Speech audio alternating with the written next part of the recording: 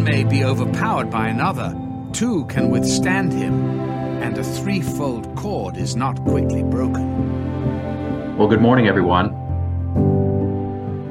Welcome to Strength to Strength.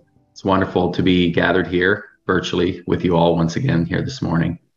And we have Brother Chuck joining us from Woburn, not far up the road from where I'm at right now. And I've been here for 9 months and I haven't visited him yet. I feel like that's a crime. I hope to fix that here in the next few weeks. And he's joining us to talk about, it's our final installment on the Sacred Writings series that started back in October. And he's going to talk about, I think this is very fitting, a meal that makes you hungrier. And this series has been very enjoyable to talk about the Word of God and how we've got it, that we can trust it, that we know that this is the Word of God. And I know the first one we had, the first talk on this series was the revelation of Jesus Christ. And I know in Brother Chuck will probably talk about how we can see Jesus Christ in the scriptures and show people Jesus Christ in the scriptures. So to begin this and end this with Jesus Christ is very fitting. And the Word of God is quick and powerful and alive. And I know that's been my experience with the Bible in my journey. And I know that it has been for many of you, or all of you, who wouldn't be here today. It is truly remarkable, the gift that God has given us in the written word. And I'm so grateful that he's given this with the accompaniment of the Holy Spirit to interpret it for us, and brothers who interpret it for us as well. So before we get started, let's have a word of prayer. Holy Father in heaven, we bow before you this morning. We're so grateful, Lord, for your gift to us in your Son, Jesus Christ. Thank you for his remarkable life, sinless life, living in power over sin and pushing back the powers of darkness. And thank you for his death and resurrection, that we too can die and have newness of life. Thank you for the apostles who heard the commission that Christ gave them and went into all the world and preached. Thank you for the things that they wrote in the New Testament. Thank you for all the prophets and men of God in over the thousands of years who wrote down what was inspired by the Holy Spirit, and that we have compilation of writings today that is alive. There's no other book on earth that touches the hearts of men like your written word. And thank you for it, Lord. Thank you for Brother Chuck. Thank you for the message that he has for us today. I pray that your Spirit would be upon him and that you would give him words to say that would be honoring to you, and that we could exalt our King Jesus Christ here again this morning. I just pray for each heart who is listening. I pray that the ground is soft and that we would be inspired anew to handle the word with reverence and with diligence and with hunger. We just pray these things in Jesus' name.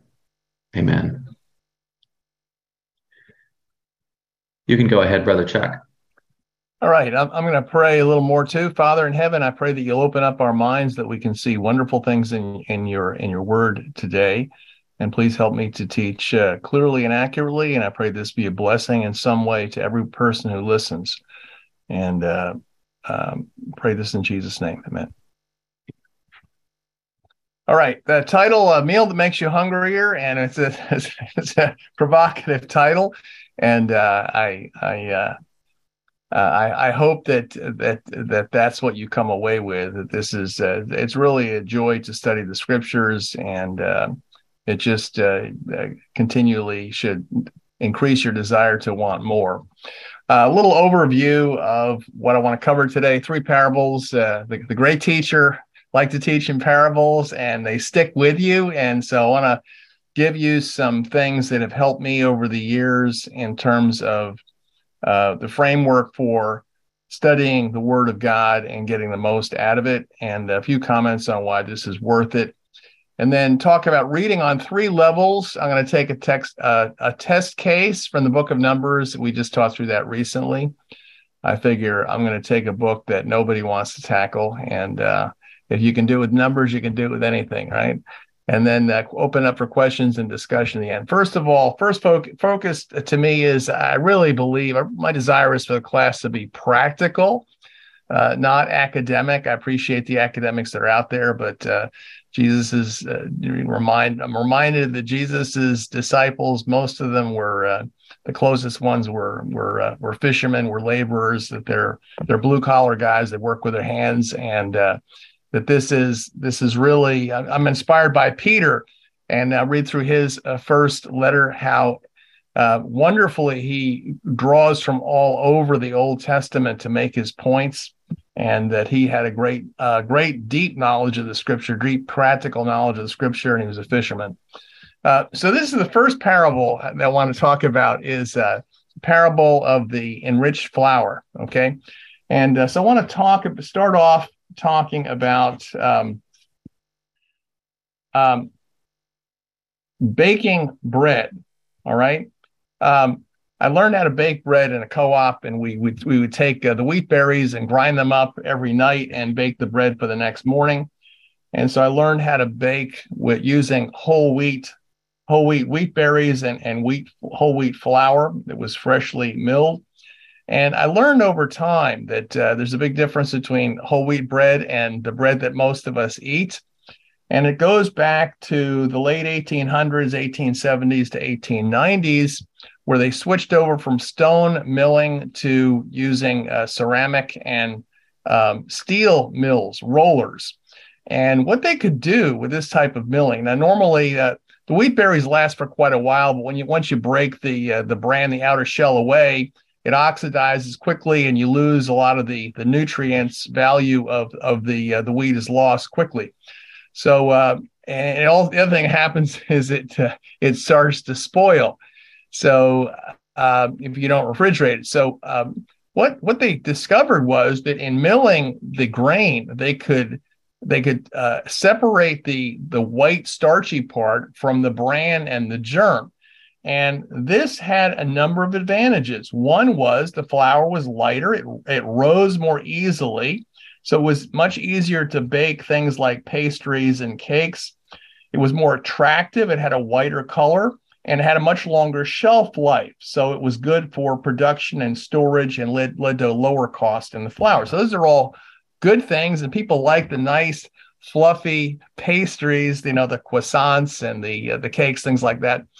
So here's what you end up with. I was growing up as a child. My mother would make sandwiches out of Wonder Bread, which was nice and white and puffy. And I thought that's what bread was like until I discovered whole wheat bread is a completely different thing. So now what they didn't realize is that when they milled out the bran and the germ, that they were losing most of the nutrient value, the fiber, the trace minerals, and the B vitamins were removed from this milling process. And so what happened over the next few decades is that a number of diseases, beriberi, pellagra, anemia, the number of diseases increased as a result of people not being properly nourished. And they didn't realize this until the early 1900s.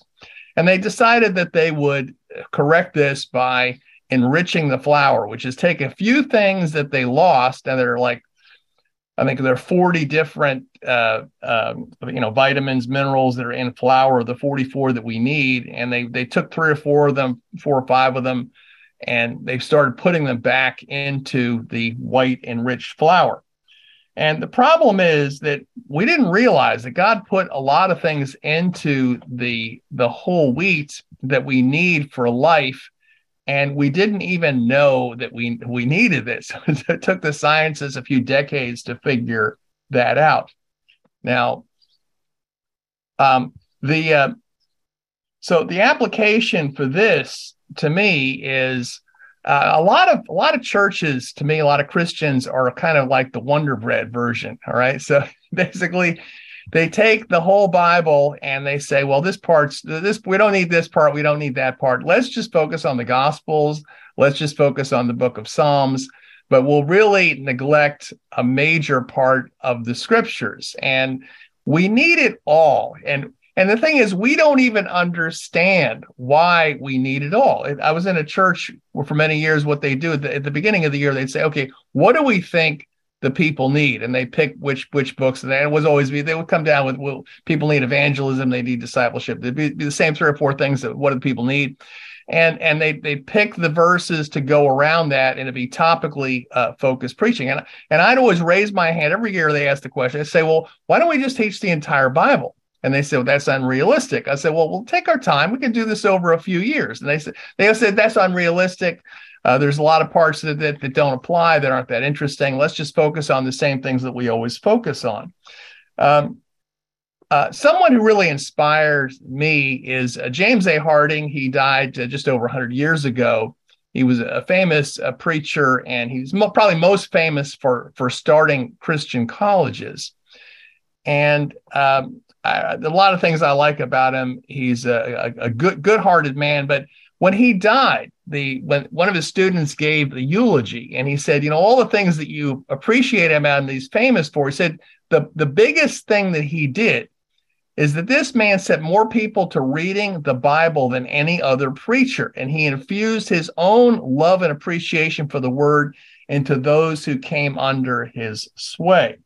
So what he did was, as he was going around preaching, he would challenge people, and he'd start Bible reading clubs so people would have accountability with each other. And he'd get everybody wherever he went in his travels to read the Bible every year.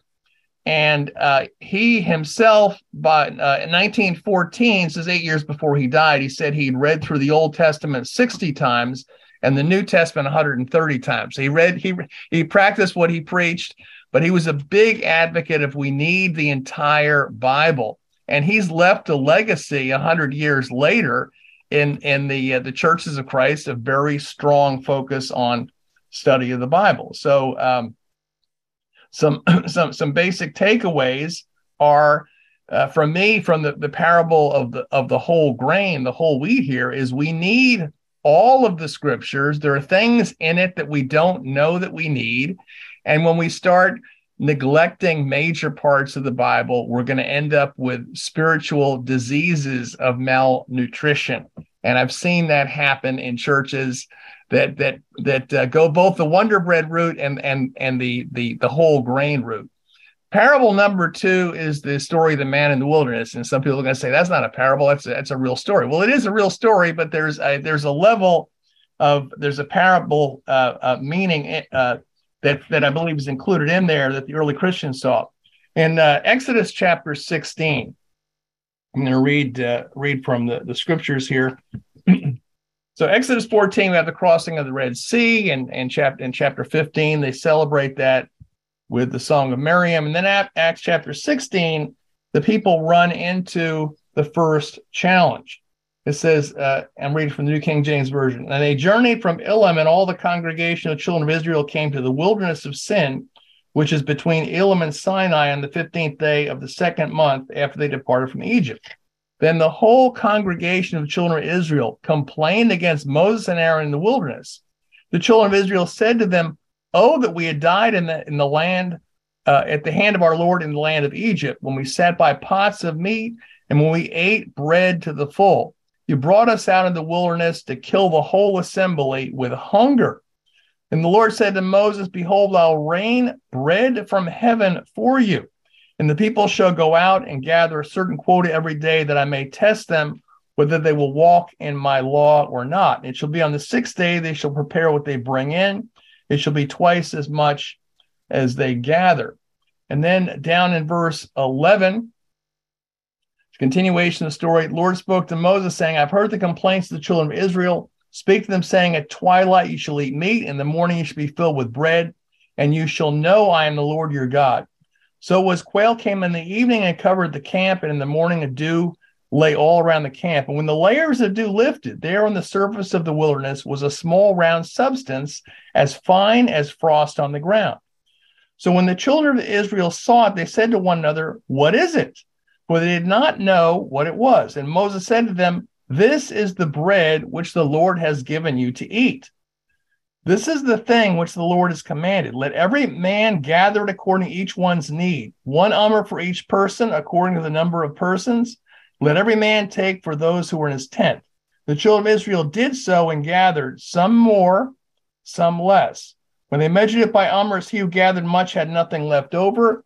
He who gathered little had no lack. Every man gathered according to each one's need. And Moses said, let no one leave any of it till morning. Notwithstanding, they did not heed Moses, but some of them left part of it until morning, and it bred worms and stank. And Moses was angry with them. So they gathered it every morning, every man according to his need.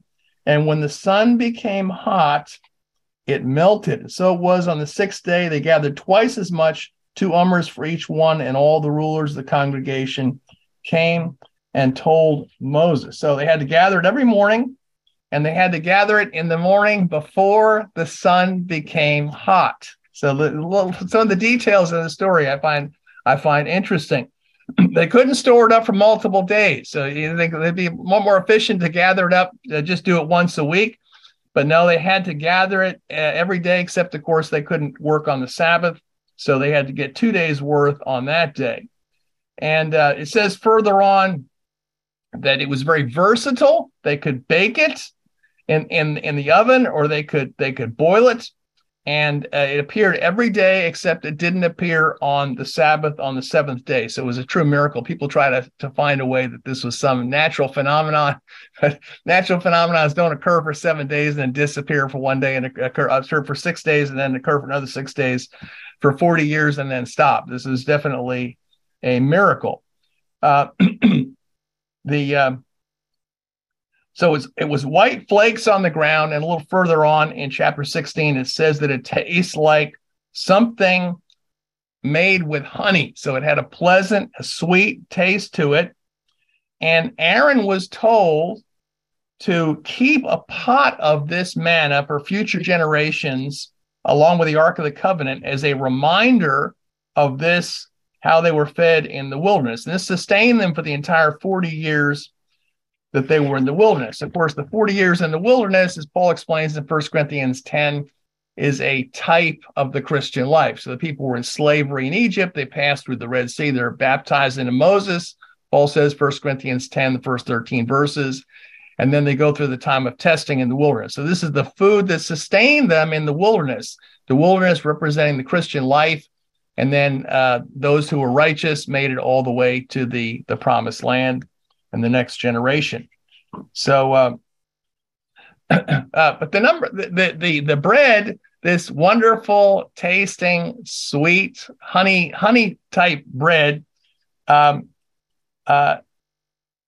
it didn't really satisfy the people. So in Numbers chapter 11, it says that the mixed multitude, the people from Egypt who left with the Jews, miss the wonderful food that they had back in Egypt, all the onions and the leeks and the cucumbers, all the tasty variety that they had back in Egypt. And then they get the Israelites to complain about it as well. And so God is upset with that in Numbers chapter 11. And then Numbers chapter 21, that was near the beginning of the 40 years in the wilderness, near the end of the 40 years, Numbers chapter 21. I think this is after Aaron dies, so it's very close to the end. The people are again complaining about the manna. They're bored and they miss the variety of food that they had in Egypt. In Numbers 21, verse 5, it says, the people spoke against God and against Moses, and they said, why have you brought us up from Egypt to die in the wilderness? There's no food, there's no water, and our soul loathes this worthless bread. So God was very upset about that. And they get punished for that. I think that's the story of the bronze serpent lifted up in the wilderness that Jesus refers to in John chapter 3, when the Lord says venomous snakes to bite and kill the people. And of course, this all gets wrapped up in the Moses's farewell speech in Deuteronomy. in Deuteronomy, there's a retelling of the story of the Exodus and the famous statement in Deuteronomy chapter 8, verses 2 and 3, which is why this story is so important to us, where Moses says, you shall, starting in Deuteronomy 8, verse 2, you shall remember the Lord your God, how he led you all the way these 40 years in the wilderness to humble you and test you, to know what was in your heart, whether you'd keep his commandments or not. So he humbled you, allowing you to hunger, and fed you with manna, which you did not know, nor did your fathers know, that he might make you know that man shall not live by bread alone, but man lives by every word that proceeds from the mouth of the Lord. Of course, Jesus quotes this when he's tempted by Satan in the wilderness right after his baptism. Now, applications for us. First of all, if this is what the Lord is trying to tell us, to pound into our minds that this is the type of the time in the wilderness is the Christian journey, is our life in this world here. We need this food from God every single day. We can't gather it up once or twice a week and store it for a few days. It says that it had to be fresh, otherwise it would stink like something with it was stinking like it's a maggot infested, disgusting mess. A lot of people struggle and say, well, I'm so busy. I have so many things to do in life. I just, when things slow down, that's when I'm going to get into the Word of God. And I asked people, I said, well, did you have time to eat today? Were you so busy that you just didn't eat anything the whole day long? I said, I guess you do have enough time. And that's really that's not the problem. It's because your stomach is telling you to stop what you're doing and eat. And you make time to eat physical food, but our spirits need it even more. Another thing, it says that it was sweet to the taste. And I'm reminded what it says in Psalm 119, that your word is like honey from the honeycomb. People got bored with it. A lot of Christians, they're on a journey, and after a few decades, they get bored. They want some variety. So let me read some other books, or let me go and read some worldly literature. I'm just bored of eating the same food all the time. And they look back longingly on the food that they had in Egypt, which had more variety to it, and they want to go back to that. Another thing I noticed here, it said they needed to gather it in the morning, that when the heat of the sun came, it faded away. And I've had arguments with people in the past about this. I said, does it matter if you have your time with the Lord in the morning or not? And some people say, well, yeah, that's the best time to have it. Other people say, well, I'm kind of an evening person. I don't want to make a rule about that, but let's think about this. The manna, you could bake it in an oven and you could boil it. However, when the sun came out, it melted away. Now think about that. That doesn't make a whole lot of sense, does it? Why would that be? Well, maybe the Lord's trying to teach us a lesson about something. The Wisdom of Solomon, which was in the original King James Version of the Bible, it was taken out a little over 100 years ago.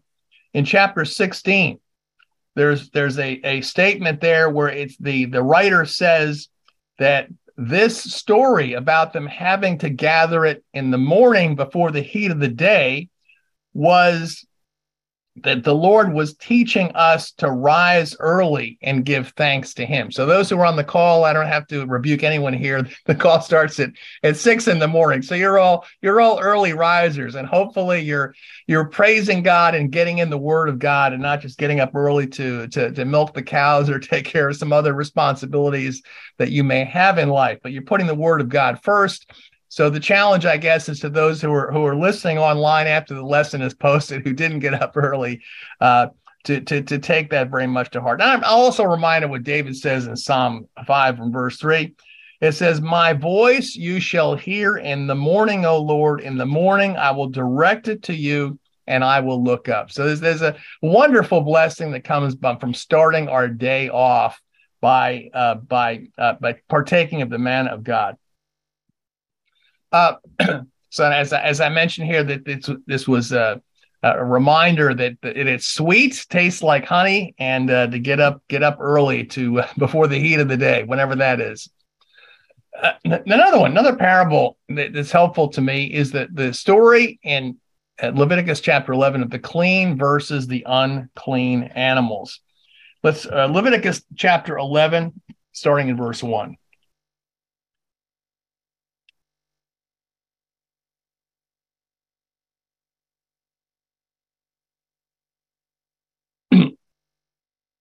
Now, the Lord spoke to Moses and Aaron, saying to them, "Speak to the children of Israel, saying, these are the animals which you may eat among all the animals that are on the earth. Among the animals, whatever divides the hoof, having cloven hooves, and chewing the cud, that you may eat. Nevertheless, these you shall not eat among those that chew the cud or those that have cloven hooves. The camel, because it chews the cud, but does not have cloven hooves, is unclean to you. The rock hyrax, because it chews the cud but does not have cloven hooves, is unclean to you. The hare, because it chews the cud but does not have cloven hooves, is unclean to you. And the swine, although it divides the hoof, having cloven hooves, it does not chew the cud. It is unclean to you. Their flesh you shall not eat. Their carcass you shall not touch. They are unclean to you. So very simple. Among the mammals, anyway, the clean food that you could eat or touch would be split hooves and chews the cud. And 1 for 2 doesn't get you there. So, I mean, a rabbit would be an example of an animal that has that chews the cud, but it doesn't have split hooves. It's got paws. Or on the other hand, a camel or a horse, it would chew the cud, but it's got a monolithic hoof. It doesn't have split hoofs. So, what does this have to do with us? Several early Christians commented on the significance of this. Now, we're not under the law of Moses. It says in Colossians 2 that the law was nailed to the cross, and we're not bound by the dietary requirements. It's very, very clear. On the other hand, Paul also says in Colossians 2, verse 17, he says that the law was a shadow of things to come. So the law pointed and foreshadowed things that have been fulfilled in Christ. Now the shadows have come. Now the reality has come. The shadows have passed away. We don't have to follow the shadows. And he talks about the example of circumcision among the Jews, foreshadowing Christian baptism, putting away the flesh. Now, think about all the places in Scripture that God uses animals to teach us lessons. It's really all over the place. It said, don't muzzle the ox while it's treading out the grain. Goes back to Deuteronomy 25. It's mentioned a few places in the New Testament. Don't take the children's bread and throw it to the little dogs from Matthew 15. Jesus, go to the ant, you sluggard, Proverbs 6. Go tell that fox, referring to Herod, I send you out as sheep in the midst of wolves, therefore be wise as serpents and harmless as doves, Matthew chapter 10. And, and a very colorful one, as a dog returns to its vomit, or a sow having washed goes back to wallowing in the mire in 2 Peter chapter 2. So now pigs, as I mentioned to you, you can see here the little piggies. You have the cloven hooves, the split hooves, or the trotters that the pigs have. But do the pigs chew the cud? No, the pigs eat garbage. Right. So pig was an unclean animal. The Jews wouldn't eat it because they don't chew the cud. They'll eat anything, including garbage. On the other hand, the ruminants, the animals that chew the cud, like a cow or a sheep, I'm told that cows actually only have one stomach, but the stomach has 4 chambers in it. And there's this little diagram here that the cow can eat the grass and put it in the first chamber of its stomach, and then later on it will cough it up and chew it over and then swallow it down again. So excuse me. Now, is the Lord trying to communicate something to us here in the story of the clean versus the unclean animals? Irenaeus was a bishop of the church in Gaul. He's writing around the year 180. But Irenaeus is interesting to me because Irenaeus had been a student of Polycarp, who in turn was a student of the Apostle John. So he's one link removed from the apostles. And he discusses this whole story. This is an Ante-Nicene Fathers book 5. I'm sorry, volume 1, page 534. And he discusses this, and he explains that the two requirements here, so the difference between the single hoof and the split hooves, he says the split hooves are those who believe in the Father and the Son. They're more sure-footed than the monolithic Jews who just believe in the Father. And he says the chewing the cud, as you probably figured out, is those who devour the pure word of God rather than the pigs that eat anything. They're not discriminating. The cows that will just eat the pure word of God, and then during the day after eating it, they will cough it up and chew it and chew it and chew it again. All right. He said, now this is the clean animal. This is the lesson that you're supposed to learn, is that we are not like the Jews who they chew on the word of God, but they only believe in the Father, not in the Son. That we believe in the Father and the Son, but we chew on the word of God. And this is a beautiful picture of meditating on the word of God, a physical manifestation of this. And I think about Psalm 1, another great passage about the word of God. Blessed is the man who walks not in the counsel of the ungodly, nor stands in the path of sinners, nor sits in the seat of the scornful. But his delight is in the law of the Lord, and in his law he meditates day and night. He'll be like a tree planted by rivers of water, brings forth his fruit in season, whose leaf shall not wither, whatever he does shall prosper. So this is the picture, is that we don't eat everything. We focus on the pure grass, the pure word of God, and we are designed to have to get all the nourishment out of it. We've got to be chewing on it during the day. We've got to be meditating on it. This is a beautiful picture here. And other early Christians made similar comments on this, Clement of Alexandria being one of them. So don't be like the pig that eats garbage. Be like the ruminants. Seek the pure grass of the word, and then after eating it, regurgitate it, chew on it throughout the day to get all the nourishment out of it. So this is a more laborious process, and this is what makes the difference. Is, are you ruminating on the word of God? So I mentioned here, God uses animals to teach us.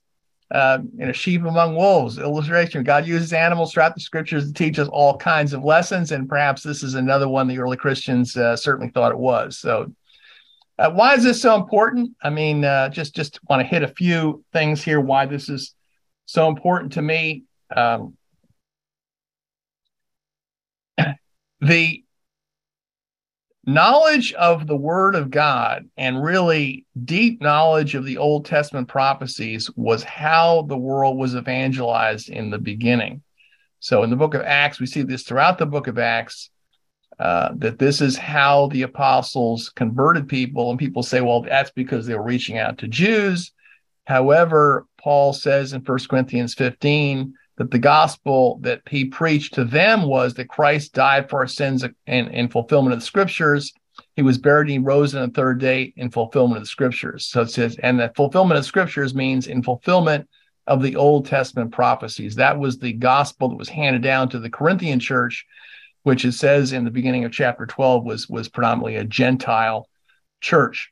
And look at the sins they were involved in, their Gentile sins. So for evangelism, this is one thing, and I see this. I really inspired Justin Martyr, his first apology here, which is in We Don't Just Speak Great Things, We Live Them, modern translation of that, and where he goes after the Romans and he uses the proof of the fulfilled prophecies in the Old Testament scriptures, which they would have access to reading the Septuagint in Greek. So he talks about that. Justin Martyr's dialogue with Trypho, which is a devastating exposition of the Old Testament. I think of Eusebius's proof of the gospel, some things that from earlier times that really inspire me and call me higher to be able to powerfully use the scriptures. If you know the Bible well, the Old Testament prophecies, and I've seen this used to great effect of truth-seeking people from even from other cultures, from China, who have been impacted by the proof of the gospel, because they see that this is not just based on a feeling, that this is fulfilled prophecies from hundreds of years beforehand. So evangelism, it's extremely important for gaining wisdom. And I'm reminded of what it says in Psalm 119, that I have more wisdom. In verse 97, it says, "How I love your law, it's my meditation all the day. You, through your commandments, make me wiser than my enemies. They're ever with me. I have more understanding than all my teachers. For your testimonies are my meditation. I understand more than the ancients because I keep your precepts." So I'm getting on in life here. So I got some white in the beard, and should I live so long, I'll hit 70 years old this year. And so I'm in a church where I am, at this point in time, by far the oldest person in the church. So a lot of the younger guys come to ask advice from me, and they say, "Well, it's because you're older. You're old enough to be my father, or in some cases, my grandfather." And as I tell them, I said, "Look, I know a lot of old people that are fools, that don't have much wisdom at all. So the question isn't how old are you? It's what were you doing during all those decades that you were in the process of getting old. If you spent your time meditating on the Word of God, now you've got some wisdom to share with people." So this is where we go if we want to become wise, wiser than the ancients, wiser than the elders, wiser than the teachers. We go straight to the Word of God. Of course, it's a representation of Satan challenging Jesus to cast himself down from the heights of the temple. And I think about how Jesus had the Word of God written in his heart. I think of how Jesus used the Scriptures when he was tempted by Satan as a wonderful example of how we should respond by memorizing the Scripture and calling it back. There's nothing quite like that. Of course, Ephesians 6 talks about the sword, to take up the sword of the Spirit, the offensive weapon in the battle against the forces of evil. Challenge to persevere in the faith. I was a rower a little earlier in life, and what we do to get our perseverance up is we run up and down the stadium stairs, which is a brutal exercise to teach you perseverance.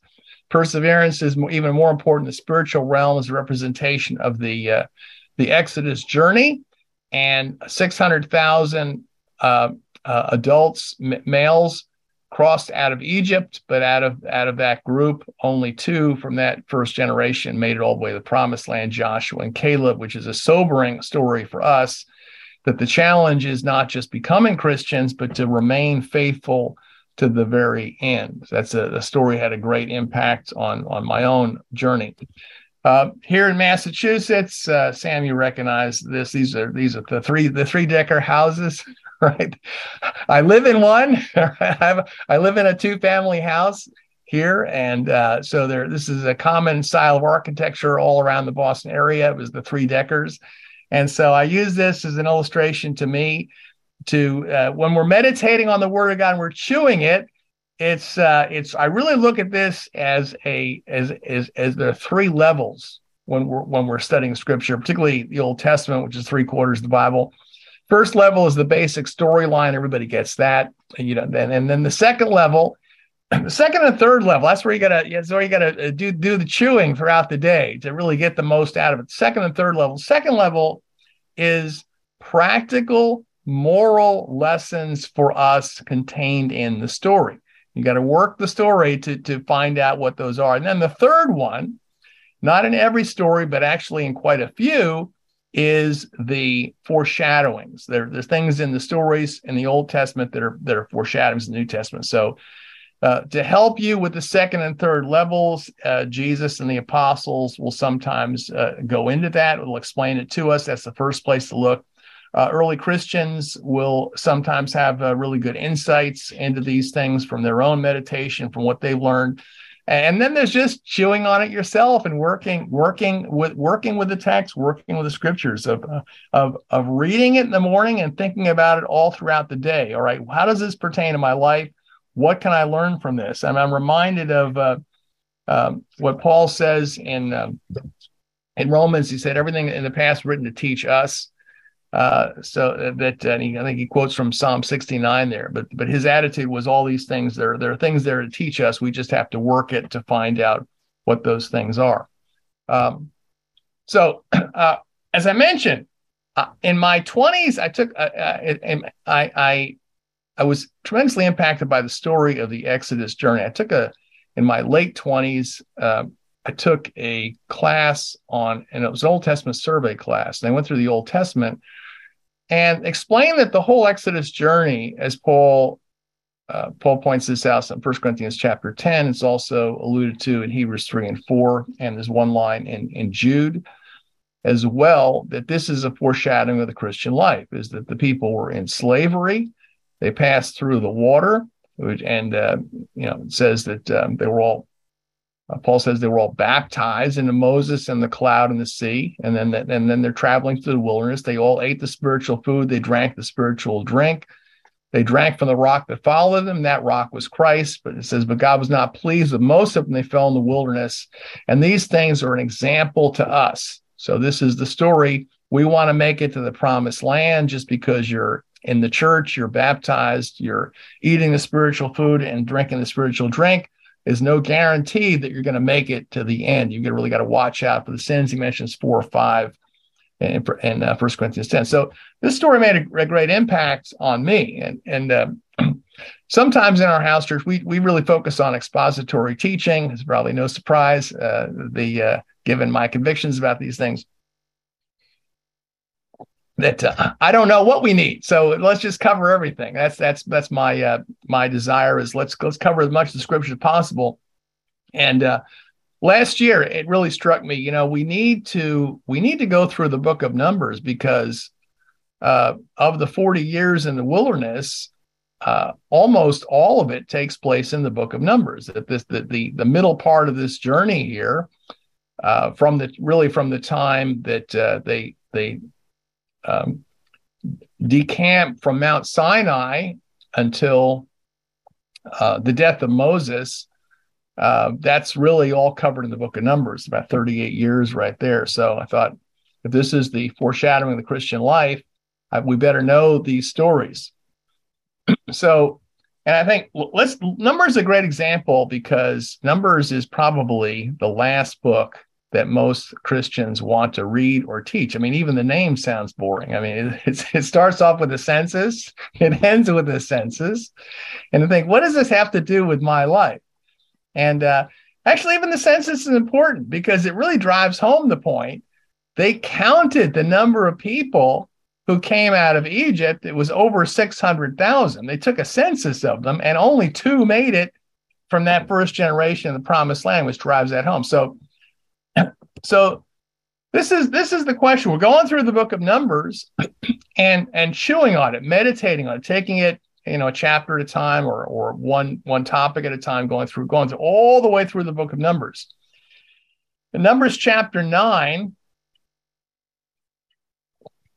we run into the story of the pillar of cloud and fire. And it says that when the pillar of cloud, in fact, it was a cloud by day, fire by night, when it lifted.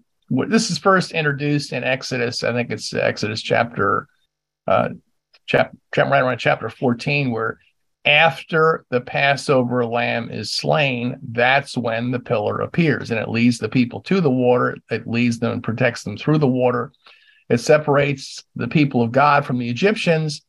And then in the promised land, in Numbers chapter 9, it explains that when the pillar of cloud and fire lifted, this told them where to set up camp, and where they were going to have the tabernacle, and they're going to locate themselves around it. But when it lifted, they would pack up and get ready to follow it, and they'd go wherever it went. And then when it stopped and came down again, they would set up camp there. So this was the pillar of cloud and fire. And what's the significance for us? Well, as Paul says in 1 Corinthians 10, they were all baptized into Moses in the cloud and the sea. Well, what does that make us think of? Jesus says, John chapter 3, unless a man is born of water and the Spirit, he can't see the kingdom of God. So the water is the Red Sea, as as Paul points out, and the spirit of cloud and fire would be representing the Holy Spirit. So the Holy Spirit doesn't show up doesn't appear until after the Passover lamb is slain.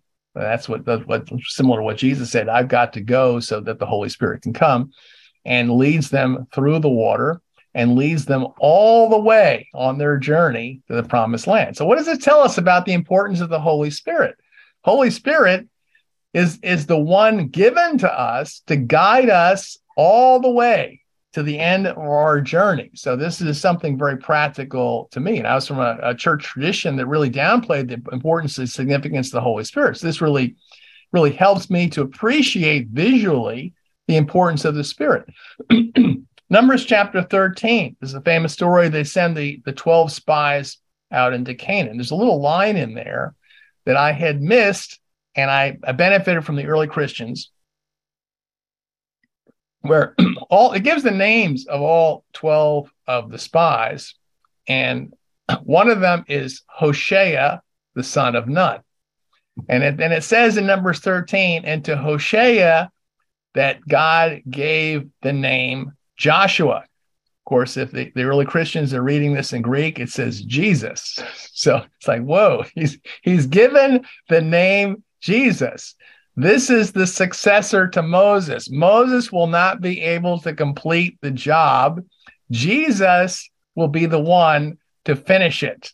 He's going to be the closer. He's going to be the finisher. All right. Little heads up here.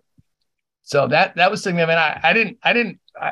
I was reading it earlier. Justin Martyr in his dialogue with Trypho was explaining this to Trypho. He says, well, why do you think he gave him the name Jesus to the guy who'll be the successor of Moses? So that's one thing. And then the other thing to learn here too is that this is the separation. Joshua and Caleb were faithful to God. They believed that God could do it.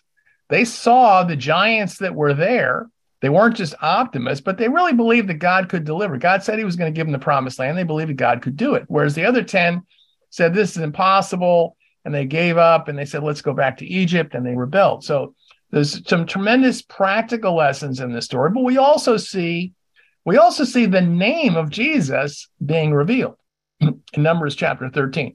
Numbers chapter 20, Moses strikes the rock. Now, Moses, in the book of Exodus, Moses struck the rock and no problem. So here in Numbers 20, God tells him to speak to the rock, and he strikes it again, which is just what he did the first time. There's no problem with that. And God is so upset that he tells Moses and Aaron, because of this, they're going to die in the wilderness and they won't see the promised land. And Moses later on begs the Lord, please let me go into the promised land. The Lord says, no, you're going to see it from a distance, but you won't because of what you did here. So I'm thinking, wow, Moses was a great guy. He was faithful to God. Why was God so upset about striking the rock? Because first time it was okay. And now think about that. Paul says they drank from the rock that followed them, and that rock was Christ. Wow. Okay. So the rock, now many places in Scripture, a rock that does something unusual, Peter mentions 3 of them, but there are a lot of them in Scripture, is foreshadowing Christ. And it's this rock that's certainly doing something unusual, is providing water for people in the wilderness. And of course, think about what Jesus said, that he'll provide living water for us.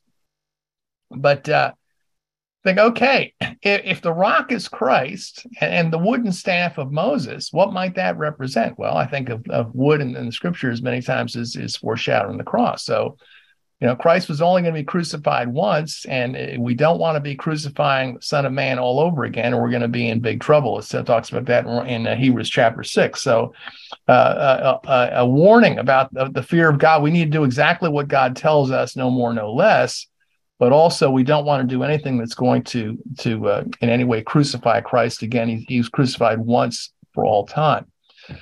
Numbers 21, the story of the bronze serpent. And of course, we know from what Jesus said in John chapter 3, as Moses lifted up the serpent in the wilderness, so the Son of Man may be lifted up. And Tertullian pointed out to the Jews, he said, think about it.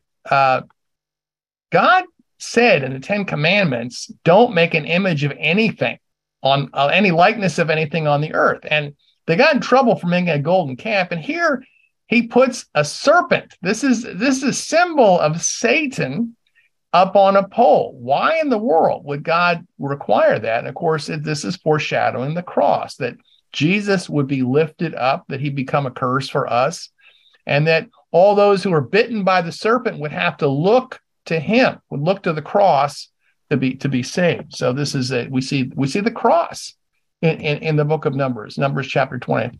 The story of Balaam and his donkey. So there's the story of Balaam's donkey. This is alluded to by Peter, Jude, and Jesus, that this is an indication that Balaam was a true prophet. He issued prophecies about Jesus, some rather amazing ones, particularly his third and fourth prophecy. But he was Balaam was became corrupted. He was corrupted by money, and he was corrupted, and eventually, and it says in Numbers 31 that he was the one who was behind the Midianite women seducing the Israelite men, in which case 24,000 died as a result of that. So we see the example of Balaam and their prophecies about Jesus, but also lessons that just as there were false prophets in the past, that there will be false teachers among us. So we shouldn't be surprised when this happens. That's always been the case. Numbers 25, story of the immorality with the Midianite women, and that's Phinehas who drives the spear between the two who were involved in sexual immorality and brings an end to the plague.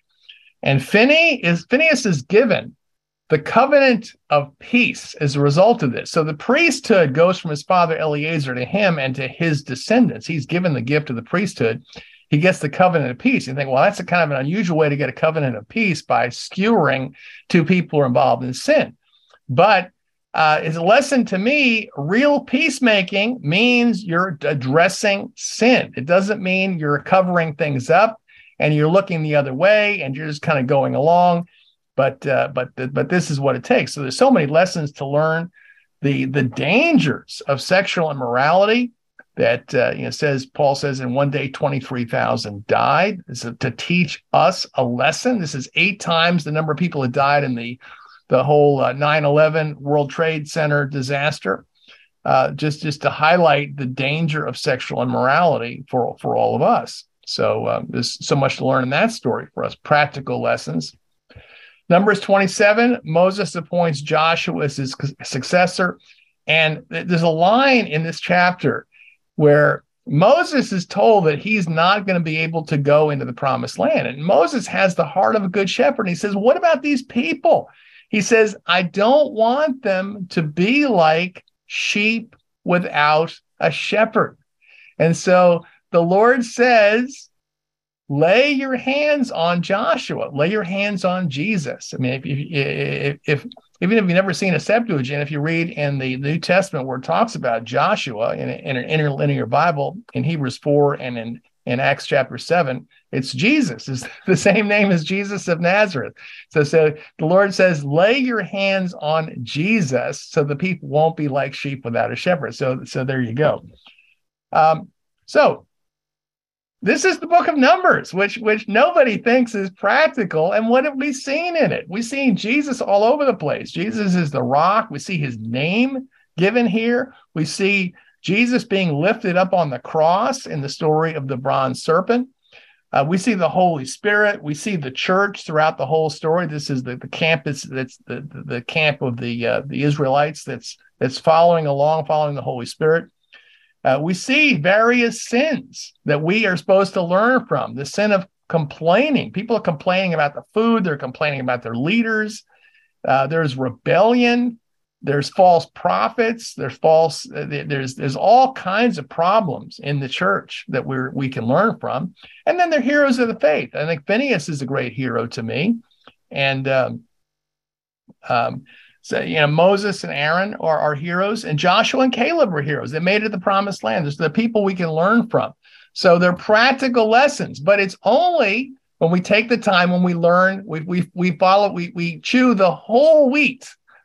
We take all of the scriptures, not just the New Testament, the Gospels, and the Psalms. We take it all and we chew on it, we work on it, and we ask ourselves, what are the practical lessons and what are the foreshadowings here? And we look to the New Testament writers and sometimes the early Christians to get benefit from it. So with that, I'll open it up for questions, comments, and discussion. Excellent. Thank you very much, Brother Chuck. It was very practical, and I appreciate your examples. I can't say that I've heard the clean and unclean animals. I had to wonder where you were going with that when that came up. But thank you for sharing that. I think it's quite a profound connection there between the chewing of the cud and ruminating on the word throughout the day.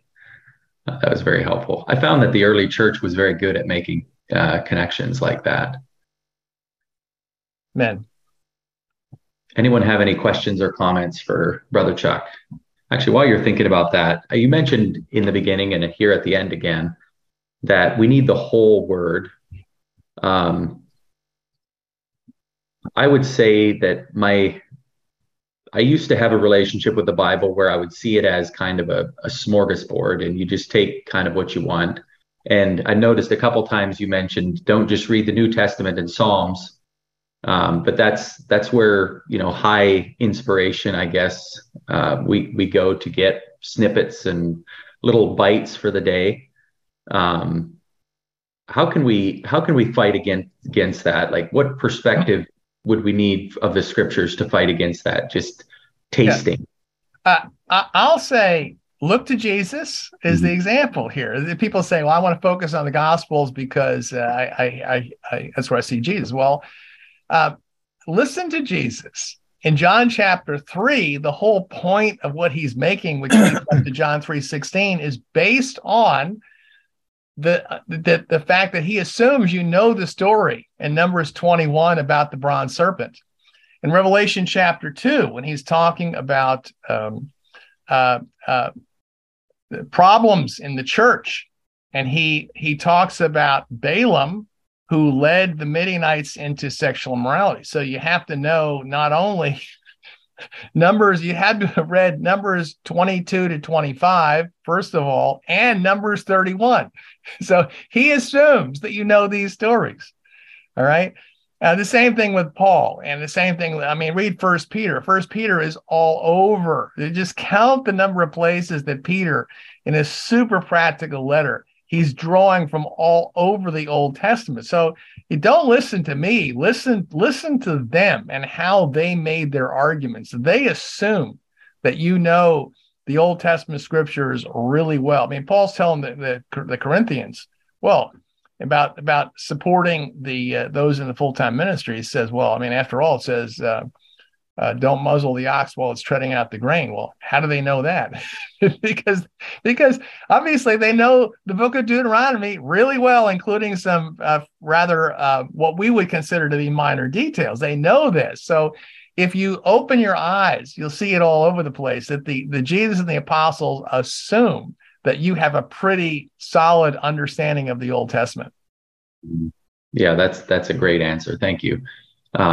It's helpful for me as well to see the Bible as a whole book instead of a library of books, and to see that God has a story from Genesis to Revelations, and it's a revelation of Christ from beginning to end. That was helpful for me to gain that perspective of the Bible as a whole book, instead of just little portions that I can go and pull off the shelf and read on a whim, I guess. But does anyone have any comments or questions? Hey, Chuck, while it's obviously true that it's fun and meaningful and in real sense required to understand the whole Bible, it's rather big. And so if you had to whittle down what couple chapters or certain passages would you say kind of really encapsulate the Old Testament? And is there a passage or two in the New Testament that encapsulates the New Testament? Oh boy, I don't know. That's a tough one. Because yeah, we eat all our food, but we don't eat it all at Yeah. one time. Yeah. And I can't say to you, in one sense, yeah, I'm the result of all the food I've ever eaten in my 62 years. That's true, Yeah. but you know what I mean? So that's my question. Well, I don't know. I mean, I would I don't know the answer to that question. What is the and definitely Christ is the focus of the Old Testament and the New Testament. We even see this in the book of Numbers. So Jesus Christ is definitely the focus of it. It's tough because even Paul says in 2 Timothy, he tells Timothy, you know in the scriptures, they will make you wise for salvation. All scriptures given an inspiration of God is useful for doctrine, reproof, correction, training, and righteousness. Man of God may be thoroughly equipped for every good work. So the Paul is pointing Timothy back to the entire Old Testament. He's telling it's all useful. You need to know it all. And so, if you take that, that perspective, if you ask Paul the question, he'd say, well, it's all important. It's all useful. If you want to be thoroughly equipped, you need to know it all. So, I mean, Deuteronomy 8, Deuteronomy 6, love Lord your God with all your heart, soul, mind, and strength. Deuteronomy 8, it says, man shall not live by bread alone, but every word that comes to the mouth of God. I mean, there's a lot of things in Deuteronomy that really encapsulate some things there. New Testament, it's the Jesus says this message of the kingdom will be preached to all nations. So it's the message of the kingdom. And where would you find that? You find that in the Gospels, but it's all over the place. So that's I got to think about that one. I got to meditate on that one. Can I tell you how I concluded on Sure. that question line over the years? Yeah. Matthew 5-7, because I looked at the New Testament. I'm like, somebody asked me what a good creed was, and I said, well, I'm not in that. I said, but what would Jesus' creed be? I said, well, Matthew 5-7 is what I've concluded. And then, because it's like, I read the whole thing, and I'm like, it's like a story of him getting interrupted all the time. He's going here and he gets interrupted and he does this. So it's these amazing things he does, absolutely. And he's teaching the kingdom, preaching the kingdom throughout. But I'm like, is there one place I go where this is Jesus teaching? That's what I would have said, Matthew 5-7. Yeah.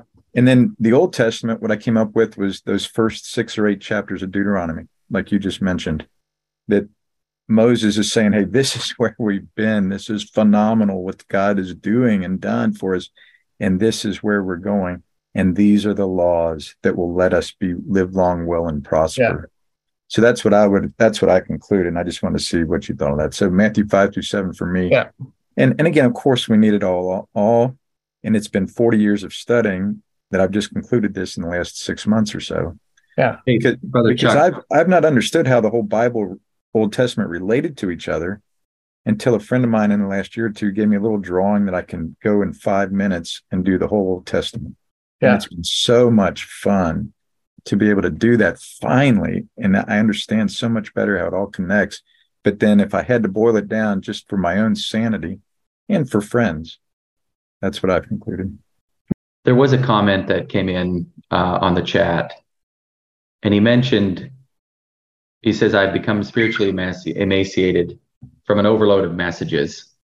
I know that Paul says that through preaching, people will hear the word of God and be saved. Can you comment on, I know we're inundated with a lot of messages, and it's been a key role in my journey is the messages listening, especially being isolated, not hearing sound messages in the church that I was going to. So messages and things like that have played a big role in understanding the scripture. But could you speak to that a little bit on maybe the balance of diet between listening to messages and spending time in the Word on your own? I'm always going to put it goes right back to what we talked about before. Man does not live by bread alone, but every word that comes from the mouth of God. I mean, that's the which Jesus himself quotes that. And so I'd say the power is in the word of God. And so it's the same thing with how people ask how important are the early Christians. The most important thing is to be strongly rooted in the word of God. This is the person who meditates on the word of God day and night by stream planted by streams of water. So all these things, they point me back to the importance of my own personal study of the word of God.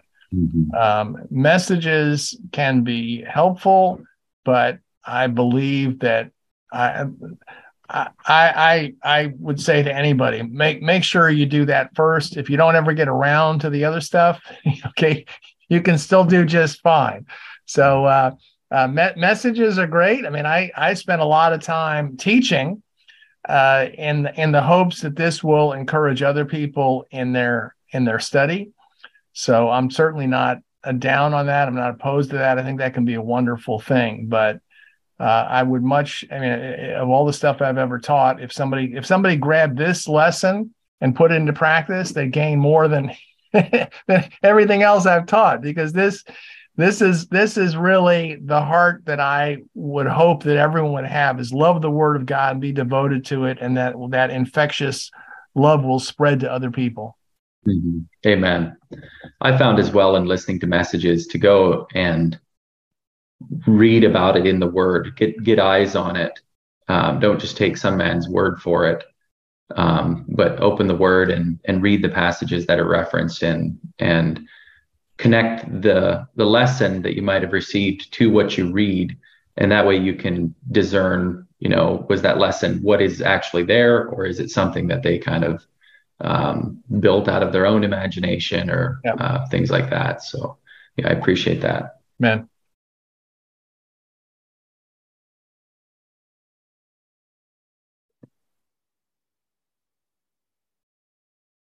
Yeah, I'm always afraid of being led around by other people in the world. I don't want to just follow the crowd in the world.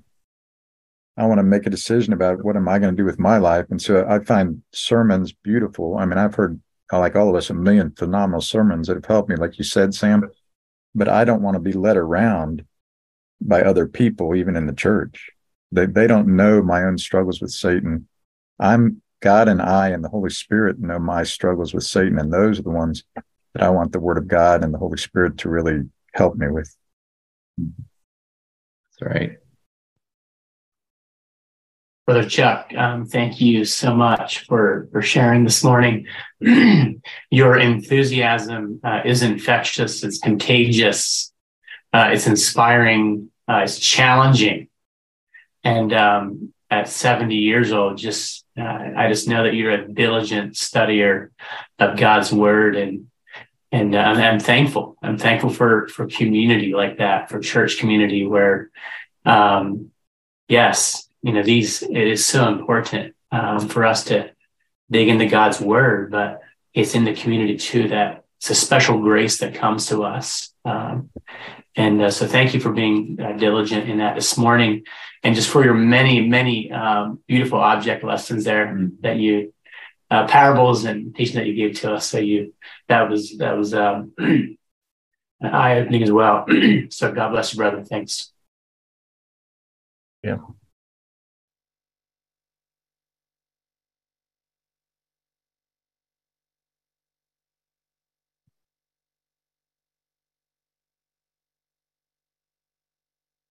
I appreciated the three levels that you mentioned, getting the basic storyline and then pulling some practical moral lessons, and then looking for foreshadowings. And you mentioned that that's something that could take throughout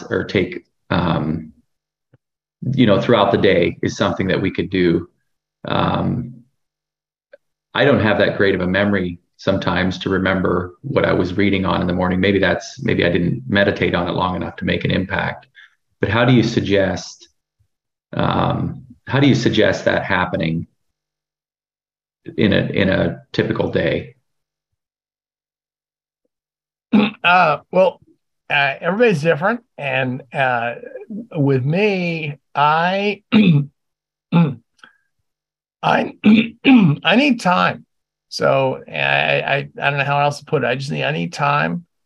I'm not a fast reader, so I'll take my time, and I want to read things slowly so that they can sink in. And so that's for me. I just simply need time. So, whether it's an hour or whatever, depending on what I'm studying, what I'm doing. So to me, it's, I can't do that in 15, 20 minutes if it's going to sink in. So it's like watering the grass. You you can't do it all at once. You gotta let it sink in. So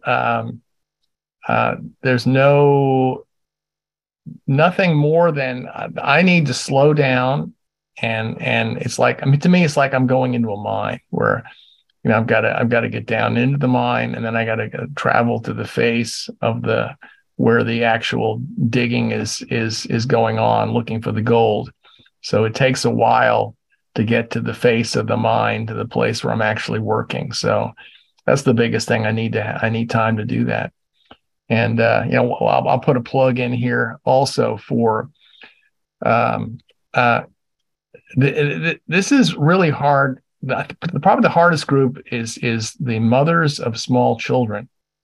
Okay, to do this, and a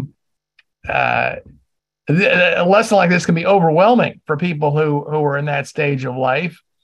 And so I just want to encourage all the brothers, the fathers, to really try to help your wives out, who are, it's much harder for them to focus than it is for us, and to get the time that they need. Amen to that. Going back to the title of the talk, A Meal That Makes You Hungrier, there's no fast food with the scriptures. I appreciate your emphasis on time there. Reading and rereading and rereading, I found has been very helpful with finding new things and seeing things in a different light, instead of just, read my chapter quick and I've got my plug for the day and away you go. Well, 10 minutes later, you're probably not going to remember even what you read. Time is the best thing and also the worst thing in our busiest schedules. So that's very, very helpful encouragement there.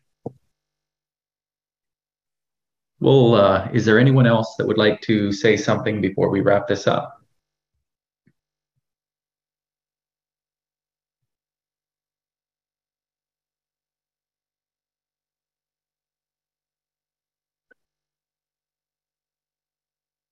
If not, this has been extremely inspiring and helpful and practical.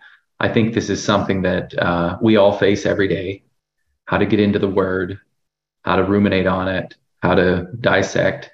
I had to think about biology, the study of biology, and I am not a biologist by any stretch of the imagination, but they keep finding new things, and it seems like the closer they look, and everything they find helps them understand the function of, say, the human body a little bit more, which also helps them address disease and things that aren't going right in the body.